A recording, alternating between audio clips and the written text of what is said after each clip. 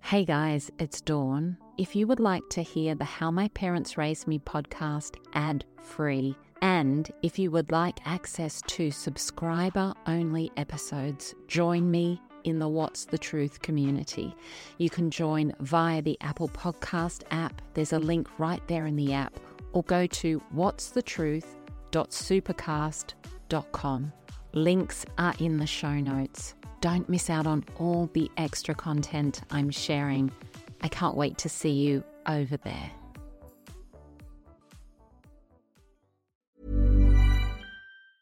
Hey, it's Danny Pellegrino from Everything Iconic. Ready to upgrade your style game without blowing your budget? Check out Quince. They've got all the good stuff, shirts and polos, activewear, and fine leather goods, all at 50 to 80% less than other high-end brands. And the best part? They're all about safe, ethical, and responsible manufacturing.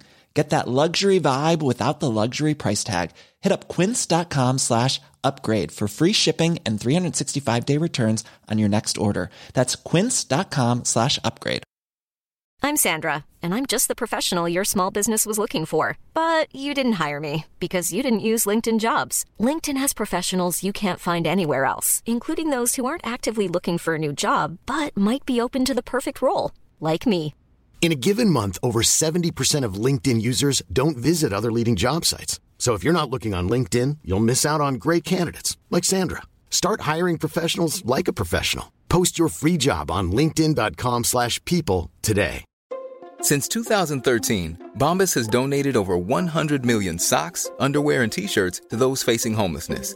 If we counted those on air, this ad would last over 1,157 days. But if we counted the time it takes to make a donation possible, it would take just a few clicks. Because every time you make a purchase, Bombas donates an item to someone who needs it.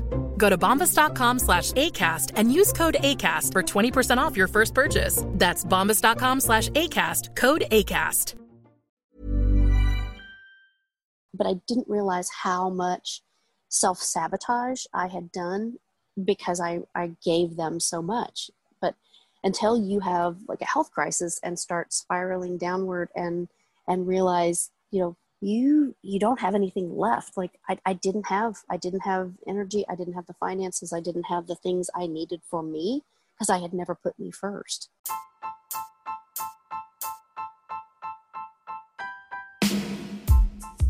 Welcome to How My Parents Raised Me. I'm Dawn Chitty. When we are born, we arrive here as pure and perfect souls, and the direction our life takes from that moment is deeply connected to what our parents bring to our lives.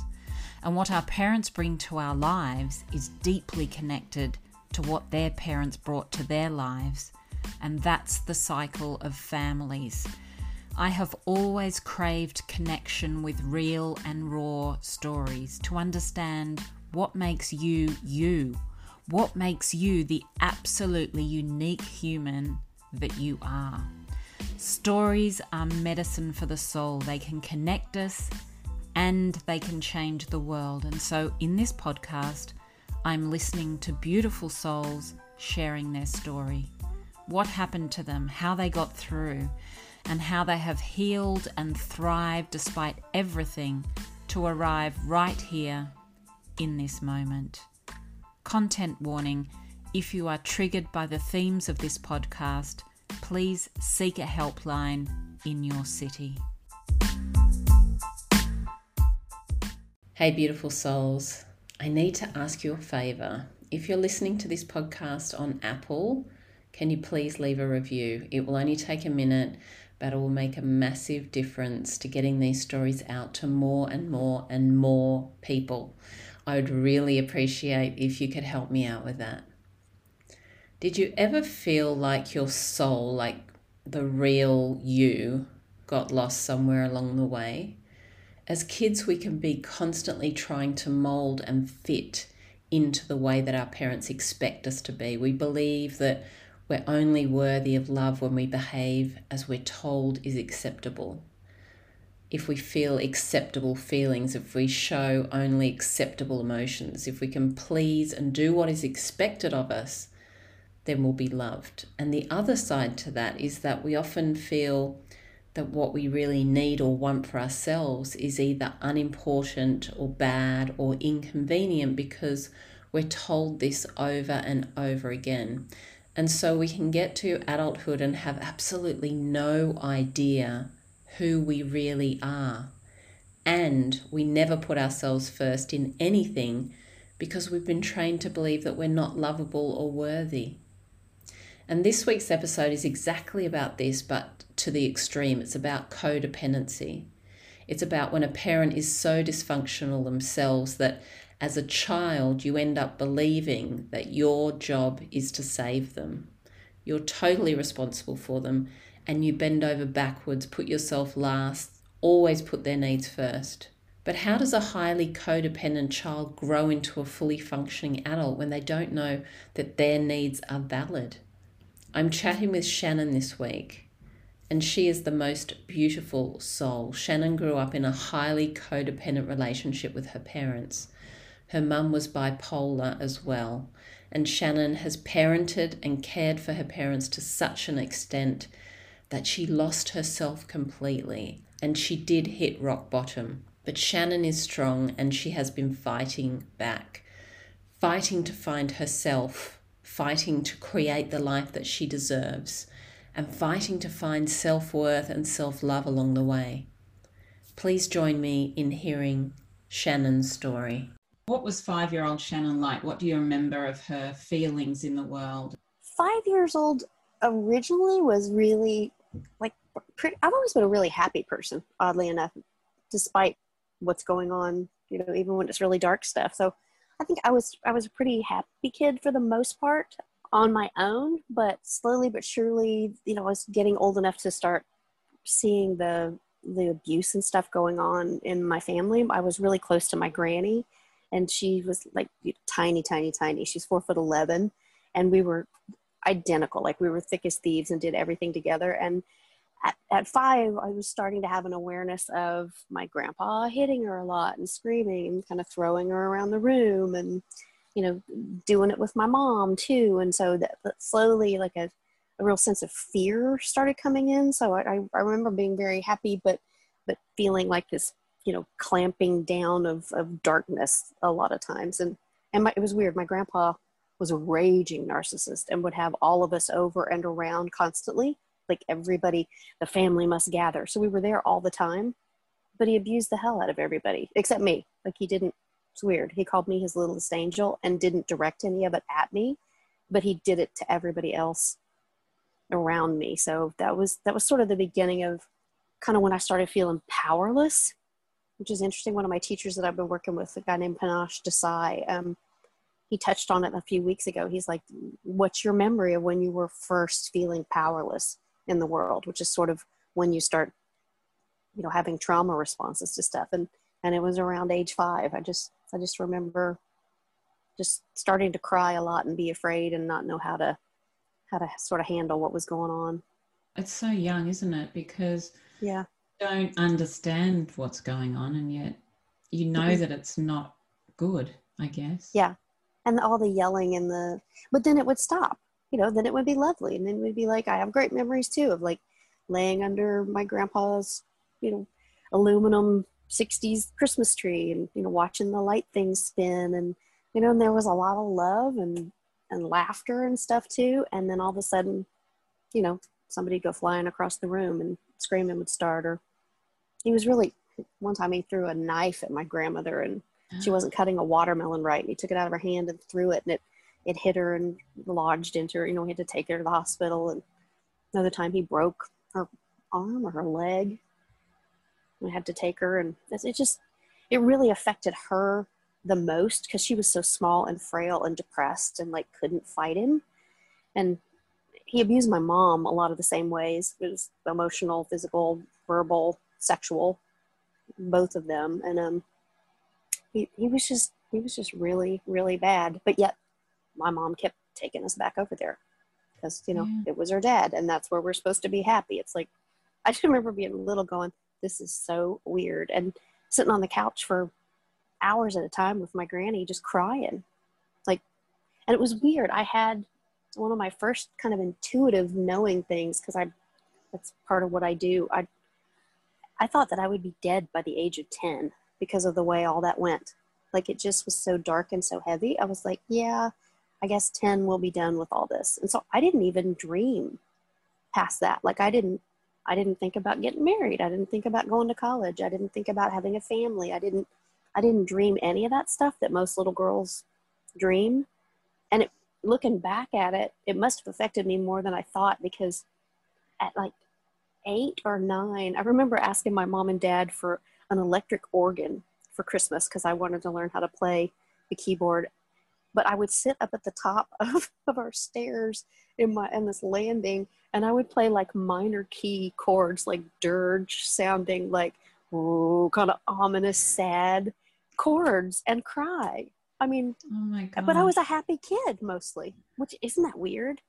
But I guess that's how it played out in me too. Is, if I couldn't be outside reading, hiding up in a tree, doing something outdoors with my dog, on my bike, if I was inside with all of them, you just never knew who was going to blow up and when, which was so weird. Yeah, it's just like you're on high alert all the time, aren't you? All the time. And interestingly enough, you get addicted to it. You get addicted to the stress of it, and your nervous system doesn't know how to turn off. And so mine stayed that way. And my mom is bipolar, so that makes it even more fun. I think my grandpa was too, and not medicated.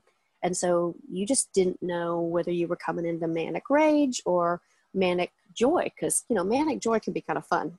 A bipolar family member, when they're in a happy manic, is pretty creative and there's a lot of fun going on. But when they turn to the dark manic or start sliding down the depressive end, that's where it gets, funky. But it taught me how to read into energy and kind of read the room and know exactly what I'm stepping into. Like, it's really part of, I see it as a gift now, but that whole inability to turn off your nervous system and stay addicted to all the time, I think it's part of what caused my horrible health issues about 6 or 7 years ago is I've got an autoimmune condition now because my body literally can't turn itself off.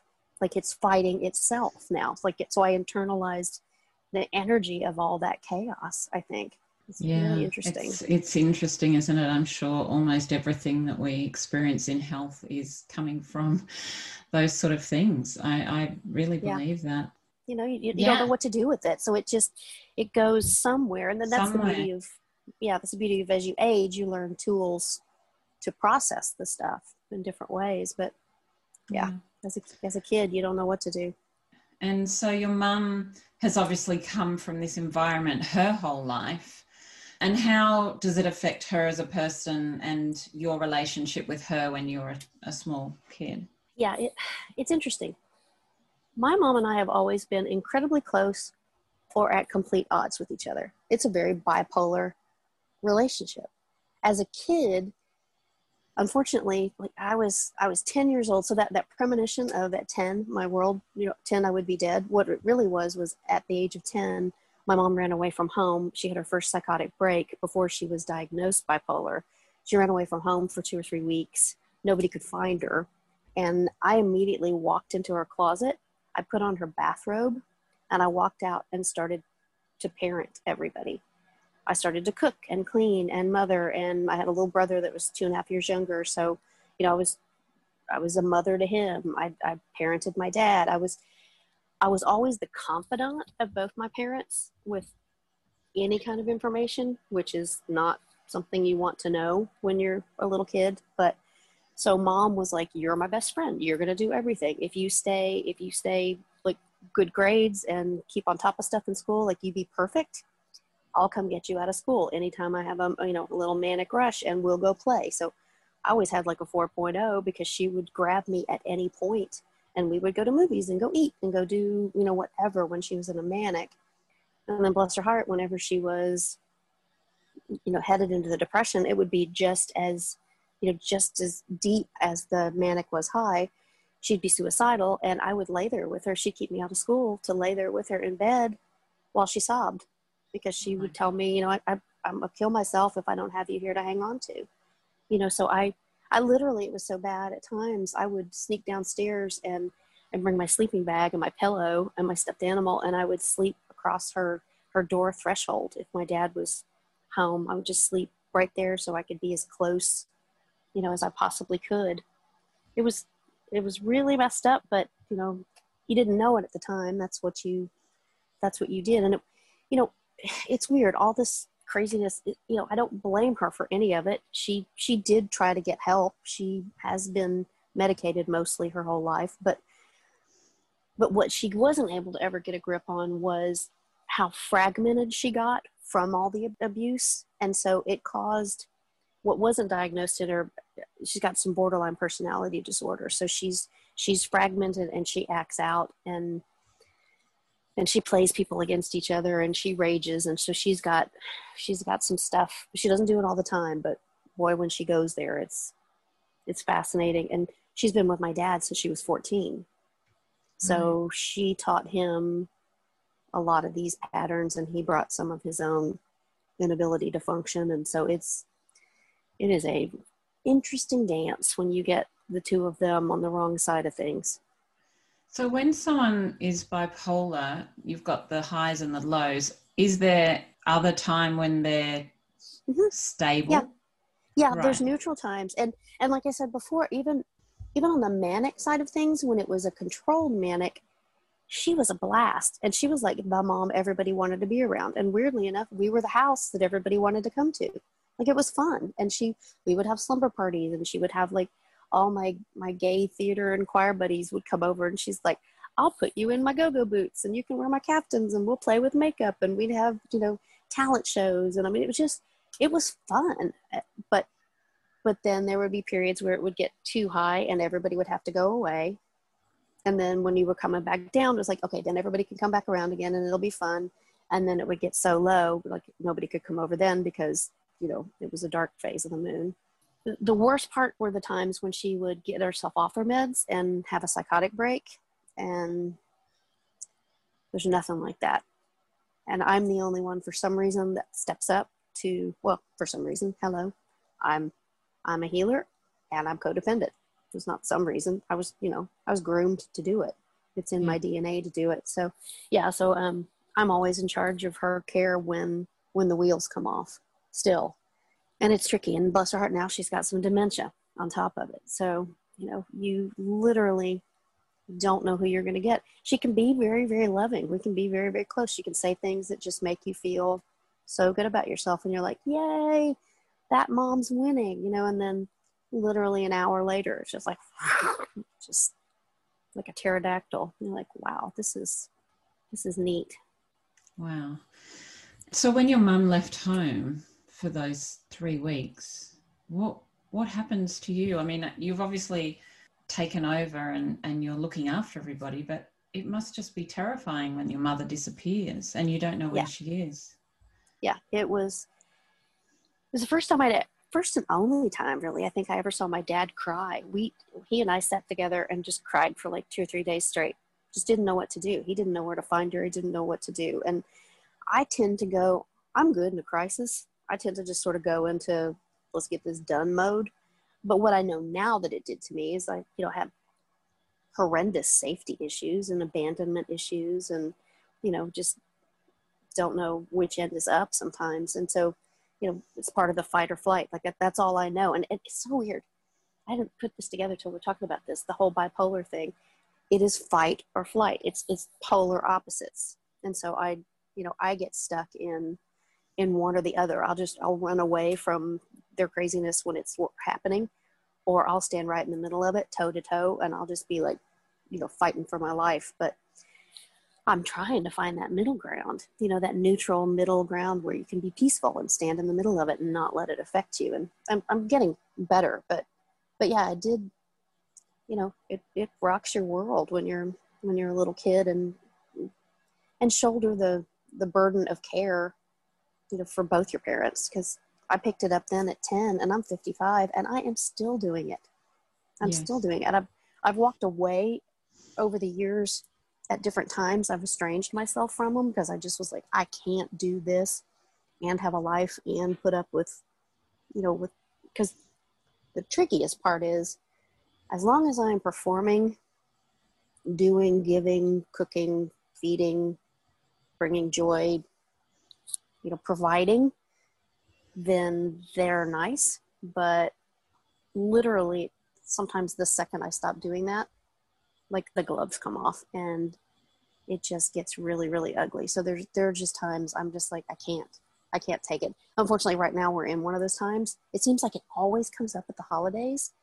It's like a trauma response for the family. They just, they want me to do everything, and then I do it, and then they just like bleh at me, and I'm like, that's not how I want to spend my holidays. I'd rather hang out with my dog and listen to Christmas music and be peaceful than, be in the line of fire. So it's interesting. So as of last week, we're taking a break. Yeah. Have you had breaks before?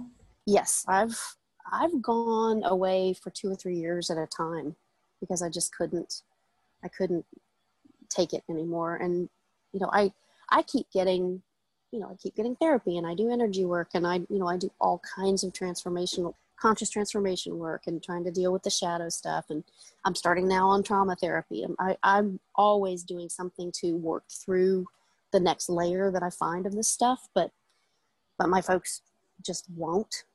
And so I'm the only one, shifting, healing, and growing with all this stuff. And so there's just times you can't heal and shift that stuff while you're in the middle of fighting it. You just can't. And this weird thing is, I thought I was better. I thought I was grounded and peaceful. And, I've been meditating for like 258 days straight with this guy named Panache Desai. It's been amazing.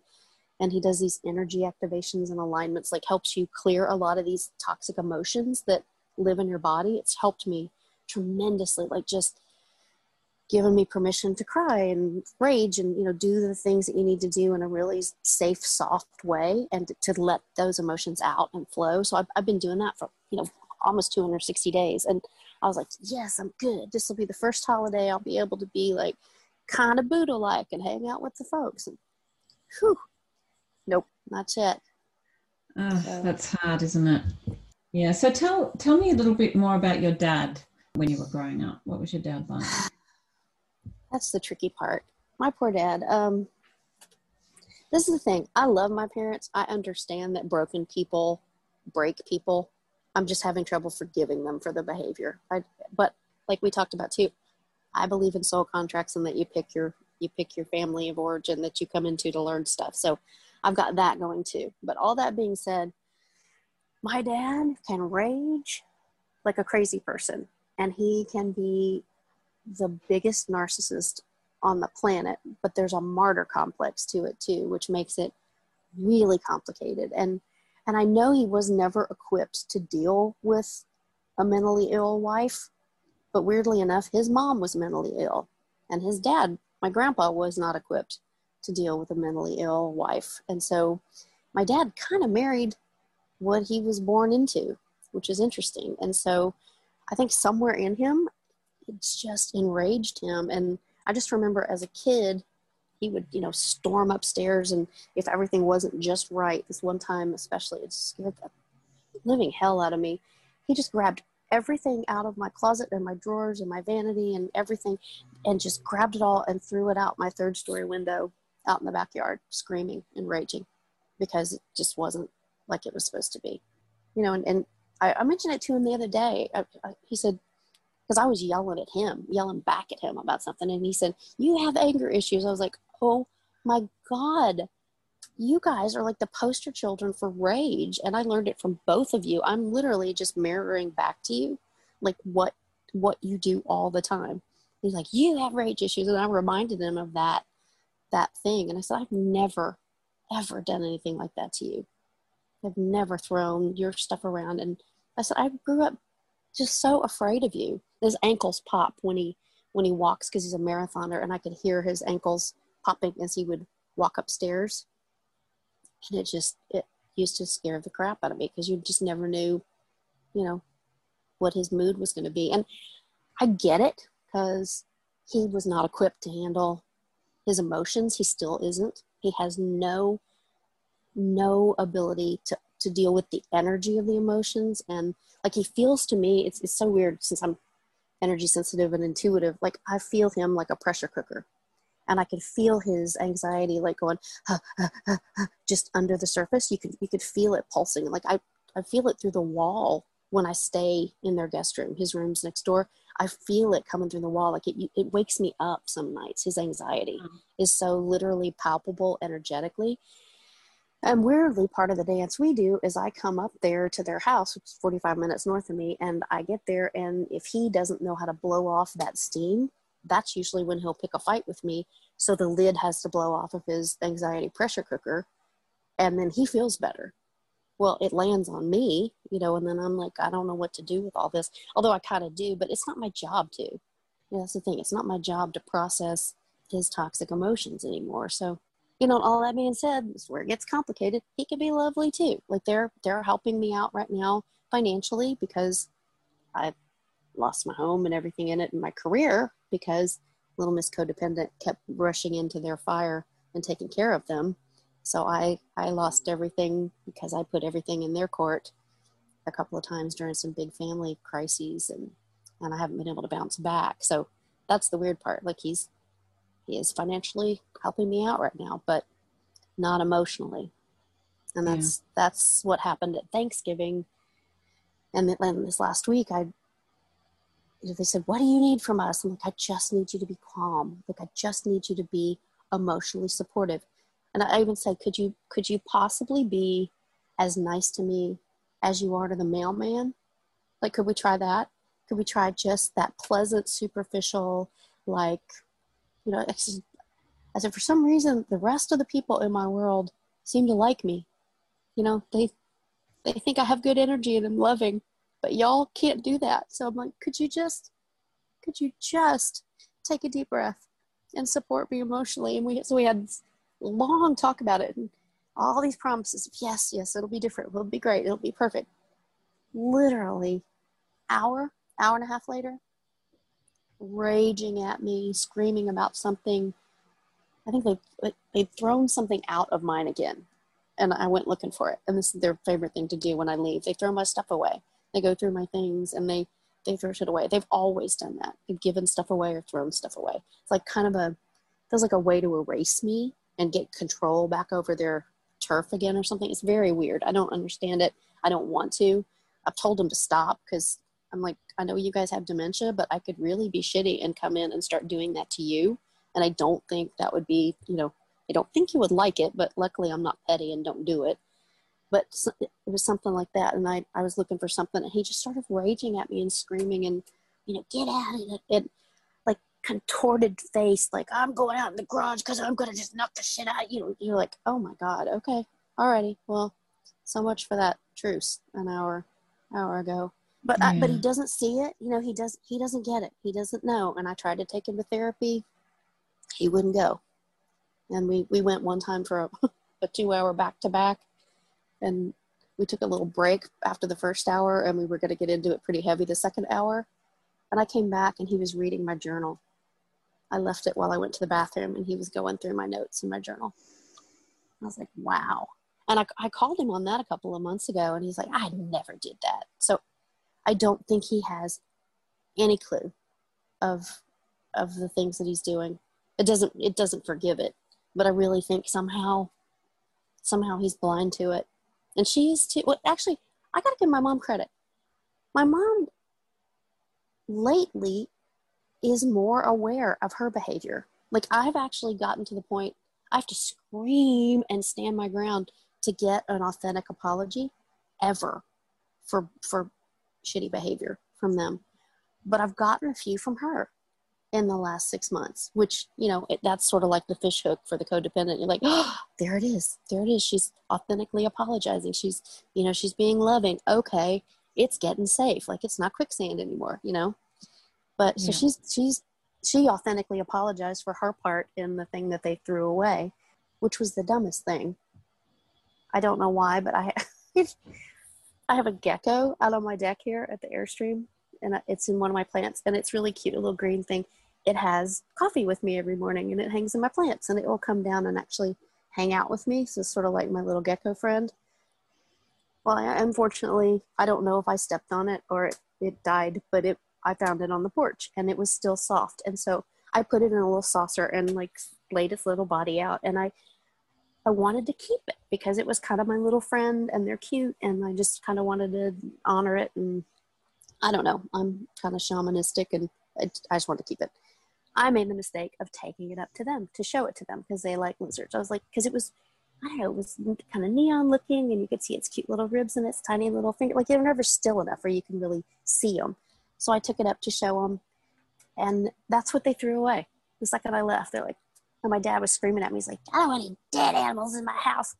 While he's got deer heads and all these animal heads in his room. I'm like, hello, disconnect much from reality? So it was the dumbest thing. But what it helped me realize is one more time, I took them a treasure to share with them and they literally threw it away. They disrespected it. So it helped me so much to stop and go, okay, this hasn't changed. You know, the bike when you were 12, your favorite bike that they gave to a neighbor because they liked her better, that's still happening. Like my favorite nightgown when I was little bitty. I come home, they'd given it to somebody that was staying with us. And they knew that was my favorite stuff. It's just weird. Like it's just always been, you know, like Christmas ornaments with my name engraved on it, given to me by my dead grandparents. I found them in the bottom of a Goodwill bag one time. And I'm like, it's got my name engraved on it. Can you maybe not hang on to that for me? So yes, I don't know what that is. I don't care to know, but I am, you know, I'm trying to set boundaries with it.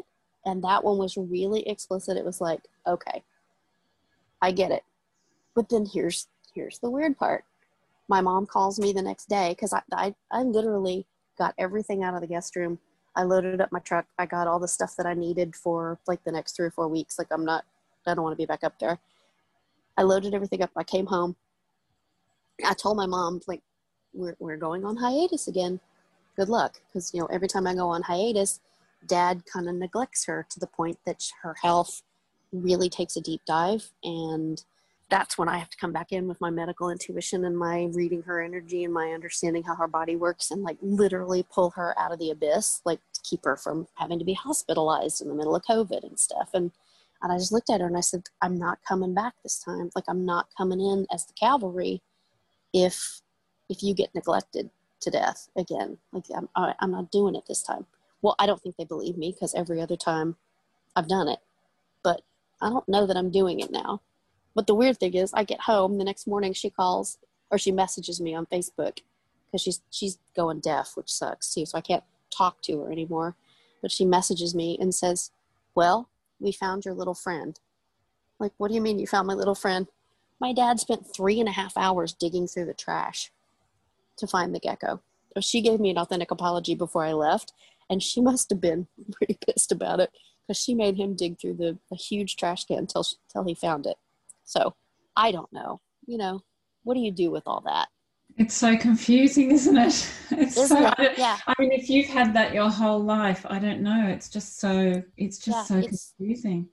It's crazy. And they'll just be loving and delightful. And then the next breath, not. And you're like, and then the really interesting part is when they're both acting out and both knee deep in their trauma and unable to process emotions right. And then like you can literally feel like it is the most broken part of their wounded child getting together, and they've got sticks and rocks and they gang up and they just attack. And it's just, I can handle one or the other of them usually, but I can't, boy, when they both come at you screaming, you know, you wish you were dead and stuff, you're like, wow, this is neat. This is not what I signed up for. This is not part of that soul contract. I don't think I signed up for this one. Have they got one other child or are there more than? I've got a brother, but we're completely estranged because he took the worst parts of dysfunction of both of them and ran with it. And we are so diametrically opposed. Like, I can't lie. It's his superpower. I'm not physically violent with anybody because it just terrifies me. And that's all he's ever been. And he's, still violent with me when we get around each other. I'm 55. And my brother still tries to be violent, like we're kids. I mean, like grabbing me by the nape of my neck and whipping my head around and elbowing me in the kidneys really hard and knocking me over, just stupid stuff. So I'm estranged from him, and I plan to keep it that way. I actually had my parents put it in their will that once something happens, like someone will be with me if I have to be around him. Wow. Because I'm not dealing with it. So when you're around 14, what happened at that stage? Because you started moving away a little bit from the control of your parents. Exactly. Especially my mom, because my dad was kind of, except for when he was coaching soccer or softball or doing, some token stuff, or we'd be doing like a family vacation or working in the yard. Like, I didn't see my dad. He worked nonstop, which was his outlet because he couldn't cope. So it was mostly always my mom and I, and as long as I did, everything she liked and stayed focused with her, it was great. But, by about age 14, you're starting to get into the things that you like. I found choir and theater, and I was starting to kind of find my voice and my way, boys start showing up and all that. And so I'm starting to like kind of find my authentic voice a little bit. And that's when it started getting weird. And this is the interesting thing. 14 is the age that my mom met my dad. That feels like the age that she hits emotionally when she's her most wounded. So she acts out from a place of a 14-year-old. So it's that mean girl thing. That's how she still is. I mean, it's 76. When things don't go well, she's 14. She'll send you photo albums of the family without a picture of you in it on purpose. And then send you Christmas ornaments of everybody else, family Christmas ornaments, but you're not included.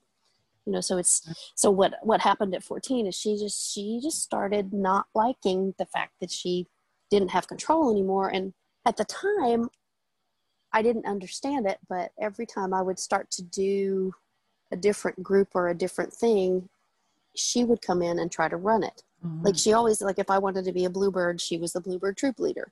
If I wanted to be in choir, she had to be, in charge of the parents group. Like every when I was in college and did a sorority for a little bit, she had to be, in charge of the sorority party. So she always just had to interject herself into the stuff I was doing. And on one hand, it was helpful and it was, good to spend time with her and all that. But in hindsight, it definitely feels like a controlling way of still, kind of running things, which is, and she definitely has a power struggle thing going down. Like, God, don't ever say to her, that she's not the matriarch of the family anymore. She loses her mind. But yeah, it's weird. So 14 was just sort of that beginning of, starting to stand on my own. But I still haven't completely separated from them. Even the times I've been estranged, I still worry about them. I still have to check on them some. And well, you obviously have this sense of responsibility for everything,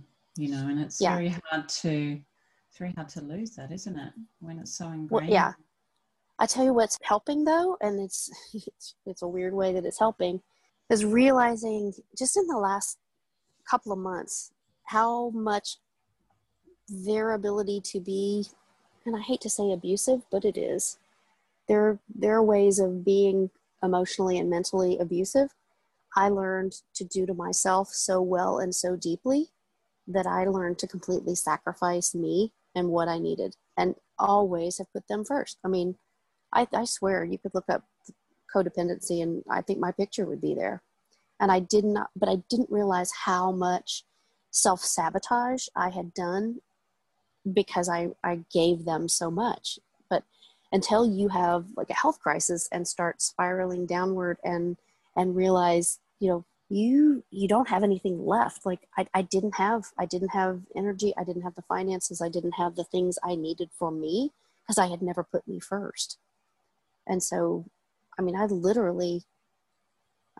bottomed out. And so I've been having to work through a lot of shame around that and a lot of self-loathing and, and trying to understand, like, I didn't realize until recently that how I've been coping with the world as an adult, like this rebellious, interestingly enough, this kind of rebellious 14-year-old thing for me too, of I'm so tired of being a grown up. You can't make me do all these things that are too hard. I sort of just stopped. But I see too, it's the trauma response. Like I was so overwhelmed that I just froze. I just froze in fear because I did not know which way to turn to, fix a lot of the things that I need to fix in my world right now. Yeah, when you took off overseas at different points, were you able to get a break from that? How did it help you to have that time away? For some reason, I'm fearless when I'm out, when I'm traveling, and when I'm doing a lot of things in my world. Like my only fears come around when they're attached to them. But yeah, I travel and I'm very adventurous and sadly, I'm always much more peaceful and joyful and good when I'm away from them. And this is the worst of it. I get all settled in my spirit and all good with my energy and meditated and, high vibration and yay. And I forget how jacked up they can be and how weird the situation can be. And so I take this hopeful, happy, woohoo self to them.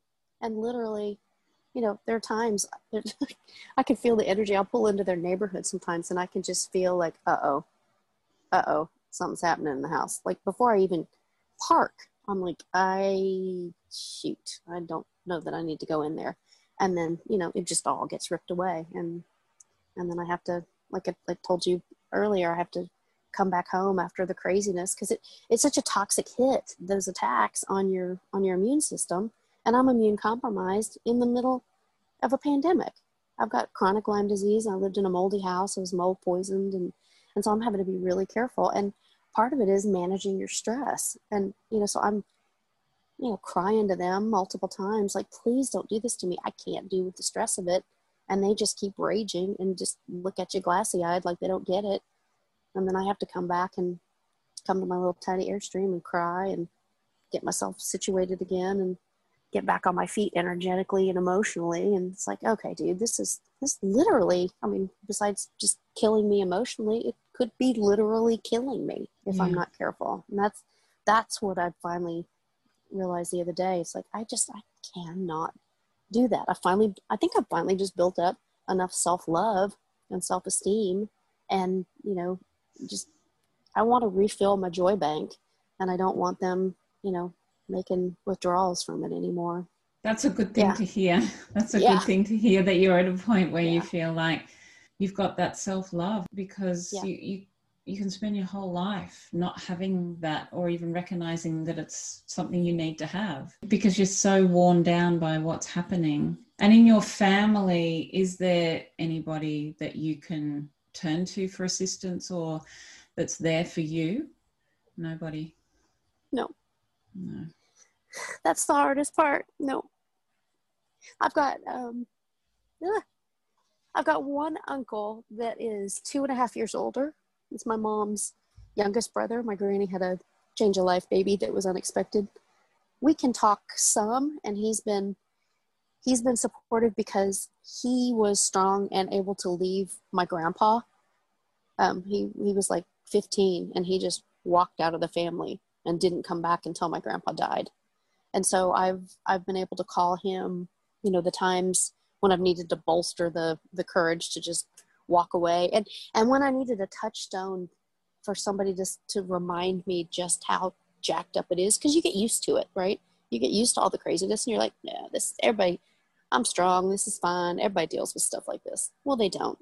And so he was actually always a good touchstone for like, hello, this is not what most people deal with. Like you might want to, have a seat and not go back. So he's been supportive that way. And interestingly enough, my parents wanted me to be power of attorney and medical power of attorney, like financial and medical. And I told them to make my uncle a financial power of attorney because I know that's what my brother will be coming for when something happens to my parents, because that's how he rolls. So I was like, look, you let him do that because I don't want any part of that. I'll do the medical because that's what I do. I'm a healer and an intuitive. That makes sense. But I don't want part of the rest of it. But really that's kind of all I've got because I've estranged myself from everybody else over the years because unfortunately one of the other things that my mom does as part of the borderline personality thing is play everybody against each other. That's always been a really fun game, and just played everybody in the family against me. Anytime I would stand up for myself and set a boundary, the stories, I have no idea the stories that she would manufacture that they would hear, but it just, I have another uncle that I used to be close to, and like last time I saw him, he just screamed obscenities at me and sided with her on something that was like just ridiculous. Like she broke a glass and was walking around barefoot in it. And I just said to her kind of harshly and strongly, like, Mom, stop, just stop walking. I'll get it. And her brother just started calling me a bitch like 10 or 15 times, louder and louder and stronger and stronger. And I just looked at him and I said, you know what? Them I have to put up with. You, I don't. And I haven't talked to him since. That was like 7 years ago. Yeah. So yeah, it just is what it is. But again, I love them as best I can. They are my parents. I'm just trying to get out of the line of fire. I'm trying to get to the place where I don't get triggered when I'm around them, because I'd like to be able to be in their proximity if needed sometimes and just be calm. But I don't want to be the go-to when there's a problem. I'm not going to do the whole laundry list of stuff anymore. I'm trying to practice what I really want to do, which is sort of bless and release them. Just let them, do their thing. But I know I'll have to still be around them, and I know I will miss parts of them and want to be around them some. But what I don't want to do is react and act out in a similar way, because I know better. I've got the tools. Yeah. I know how to handle myself differently. So when I stand there and scream back at them, I'm having to learn to forgive myself for that, because it's like, okay, dude, you don't need the self-loathing when you react, because that doesn't serve you either. So it's interesting. Your whole body has been reacting to this situation ever since you can remember. And Absolutely. You've mentioned some health issues. When you speak to the medical world about these symptoms, do they ever acknowledge that this is where it can come from? No, I've never gotten any help that way, unless I'm able to find, like a therapist or a more holistic body worker. Like I do have a functional medicine doctor here in Austin. She's lovely. And that's one of the things that was so interesting. So yes, there is one. She had me do an intake form a couple of years ago when I went to sit down with her. And one of the questions was, list your stressors. And I think she gave, like 6 lines for it. I literally, without overdoing it, I gave her 6.5 pages. Oh. Yeah. And so she sat with me for an extra hour and helped me with some mind body stuff and a whole lot of different things. And she even gave me her home phone number.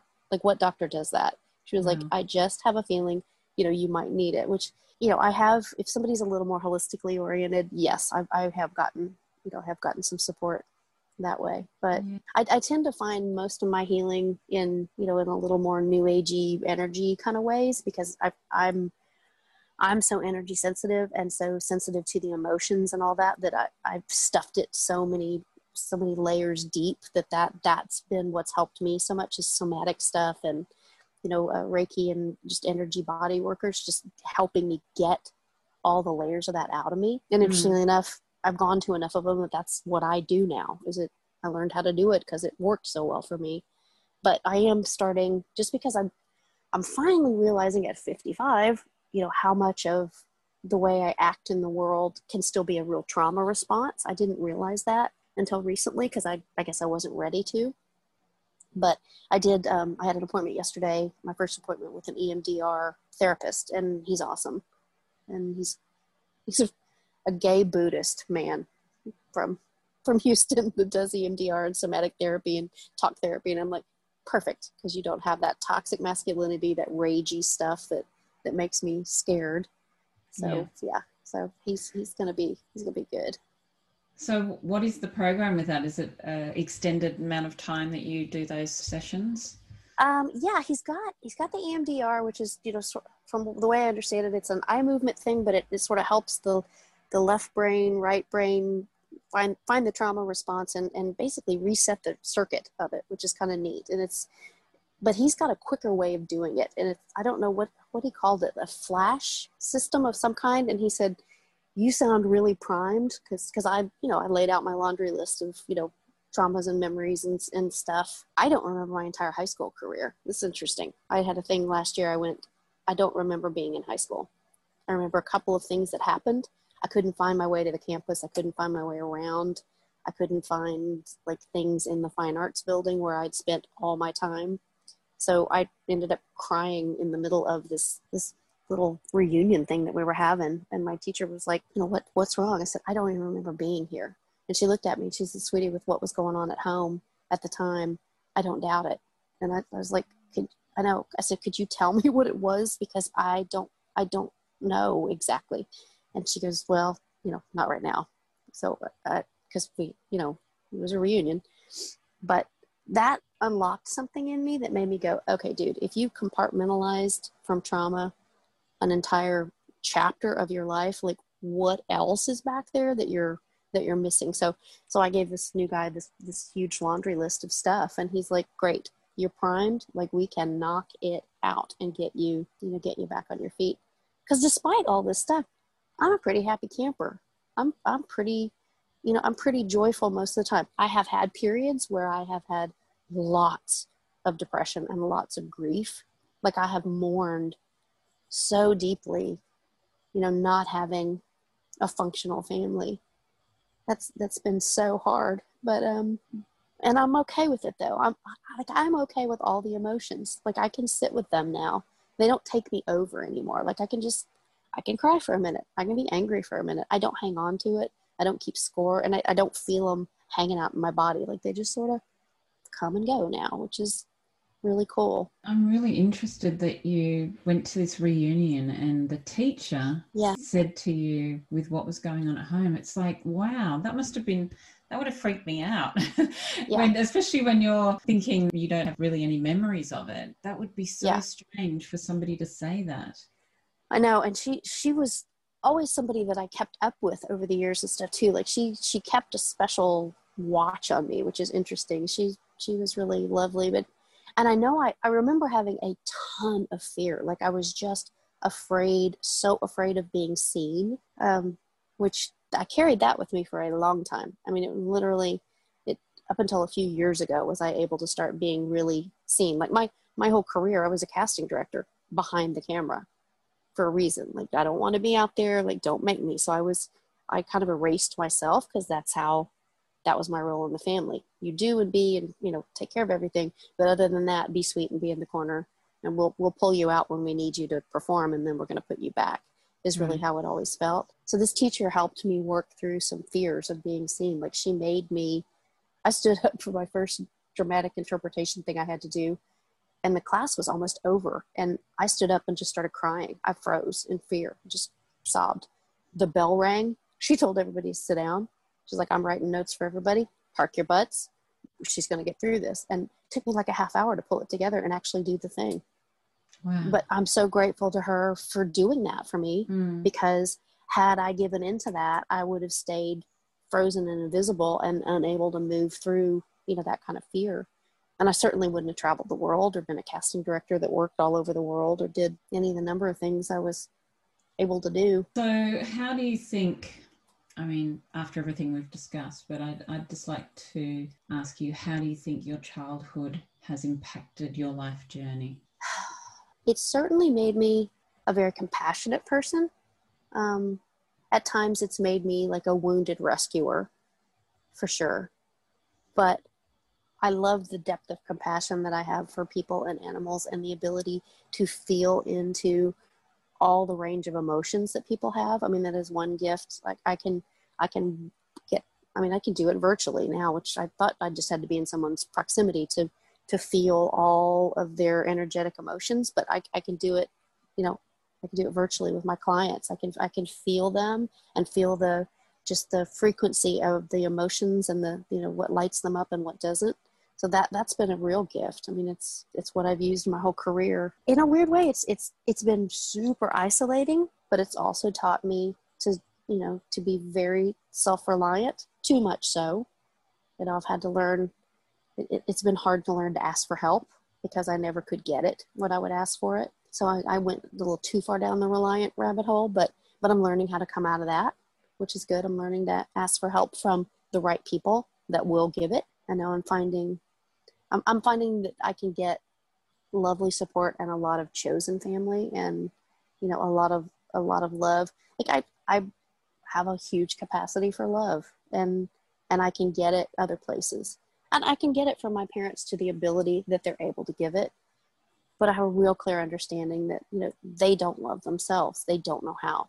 They don't know how to manage any emotion that they've got. They just never learned, and so I really feel badly for them. That's why I step back in to be with them so much, is I'm just like, you know what, if I could just bring a little light, a little joy, and turn on some Christmas music and cook a few things that are comforting and kind of make it a little brighter in here and just turn up the energetic volume for them, then I feel like I've done kind of what I was born in the world to do.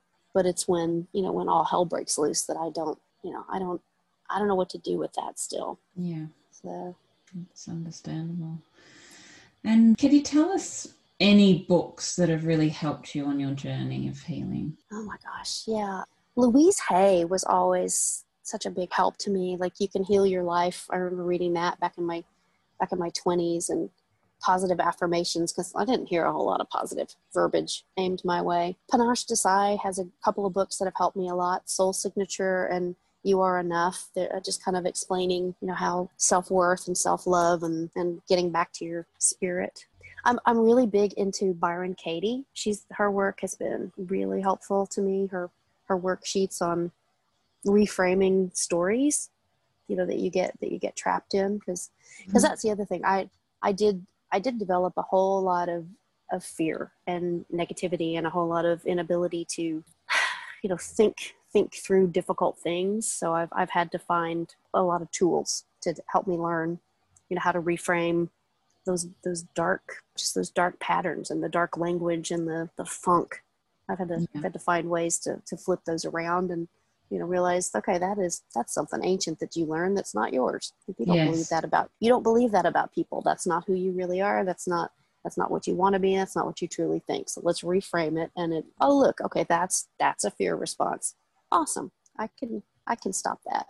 So I've been doing a lot of that kind of work. Yeah. It's amazing to have those realizations, isn't it? Because you just believe what you believe until you realize, I don't actually, that's just something somebody's told me. I don't even need to believe that. It's so much a part of who you are. Yeah. It's like your 5-year-old brain is, the one that came up with that belief. I'm finding like some of my money beliefs and stuff came from, 4 or 5 years old, and somebody was mean to me at a church and it smelled like money, so I have this weird thing with money and patriarchy and rules. It's so strange how little synapses start crossing. But absolutely. So just drawing on your own life experience, what do you think is the one or two most important things that kids need to thrive in the world? I think they need to be seen. They need to be validated. They need to just be allowed to be themselves, like warts and all, but given a framework of, a structure of this is safe and good for you, and this is not. And they need to be allowed to be kids. They need to not be given, crazy parental things that are not theirs to have. They just let them be joyful. Let them be kids. I had a stepson, and it was really fun. I didn't get to have kids of my own because, of course, guess who married the perfect storm of dysfunction of their mom and dad and brother in one delightful person. So I didn't get to have kids. But I'm happily divorced for 25 years. But I did get to raise his son, and that was a cool thing to get to give him the kind of parenting that I sort of wished, had been stable that I had. And it was pretty cool. He thrived. It was so fun to watch him. It was just like watering him with Miracle Grow. He just would go poo every time we had him. It was really cool. And I watched his self-esteem grow, and, just because I focused on him and spent really quiet, quality time with him. And, I didn't, when I was upset with him, I made a real point to not get loud and not, get out of balance with him, but just hold boundaries and set, quiet rules for him. And okay, great. You want to break that? That's fine. But this is what happens, so it was nice to be like, okay, I can do that. Because I didn't have kids by choice because I didn't know how they would turn out. I was afraid to leave them with my folks when I traveled.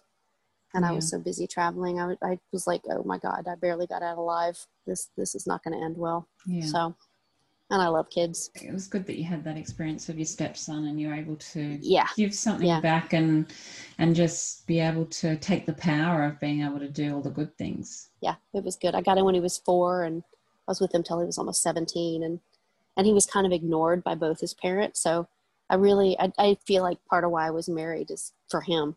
Because we got to be there for each other in some really cool ways. It was neat. So, Shannon, you are the Airstream Oracle. You're an energy healer and soul empowerment coach, and you also have a podcast. So, tell us about everything that you're doing. Yeah, it's interesting. I work with people that are stuck in some way energetically, that have wandered off from their joy and have kind of lost their way because, hello, you teach what you know. And so I have always been able to find the joy in any situation. It doesn't matter how dark it's gotten in my world. I've always been able to find the tools to walk out of it. So that's what I help people with now is lots of different tips and tricks and ways to get unstuck and to find their way back to like really, really, really deeply what brings them purpose and joy. And a lot of my clients, it's energy self-care, and it's a really awesome thing. And I'm super happy to be able to help people, not from a place of brokenness, but now from like an empowered healer standpoint. And I am intuitive and have some psychic stuff in my toolbox. And so it's pretty cool. I'll sit down with people and can read in really quickly into like what brings them the most joy. And they come in like really kind of shut down and turtled and kind of flat feeling and turned in on themselves at the beginning of a session. And by the time we're done, they are lit up like Christmas, and it feels like they have wings, like they're so open and sparkly. And that's, it's a good amazing thing.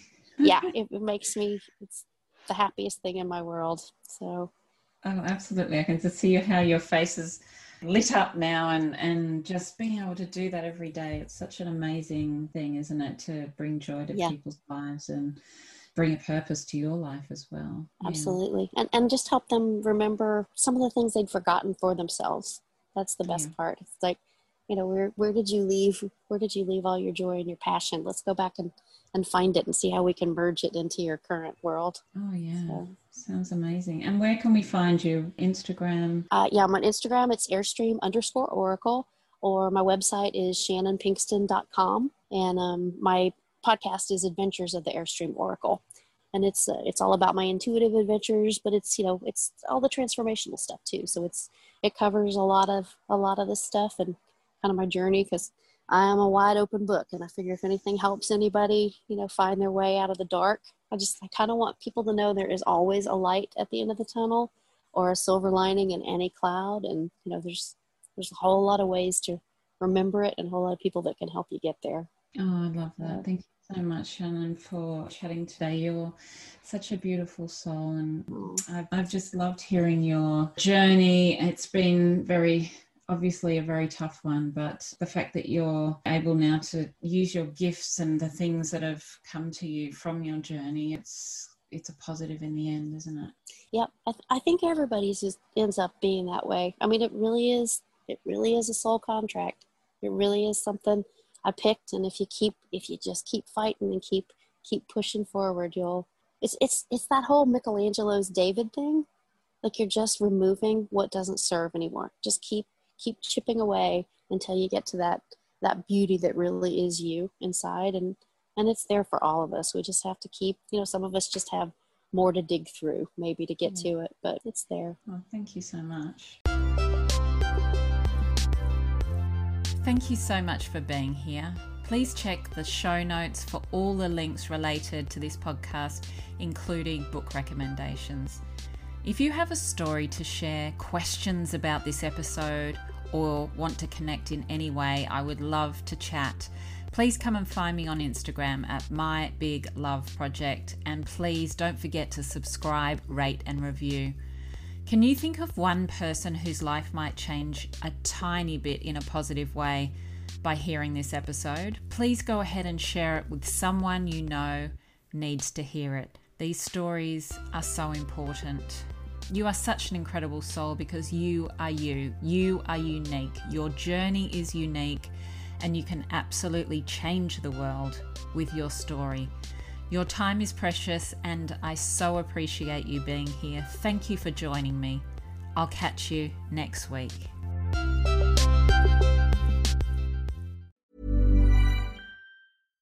Hi, I'm Daniel, founder of Pretty Litter. Cats and cat owners deserve better than any old-fashioned litter. That's why I teamed up with scientists and veterinarians to create Pretty Litter.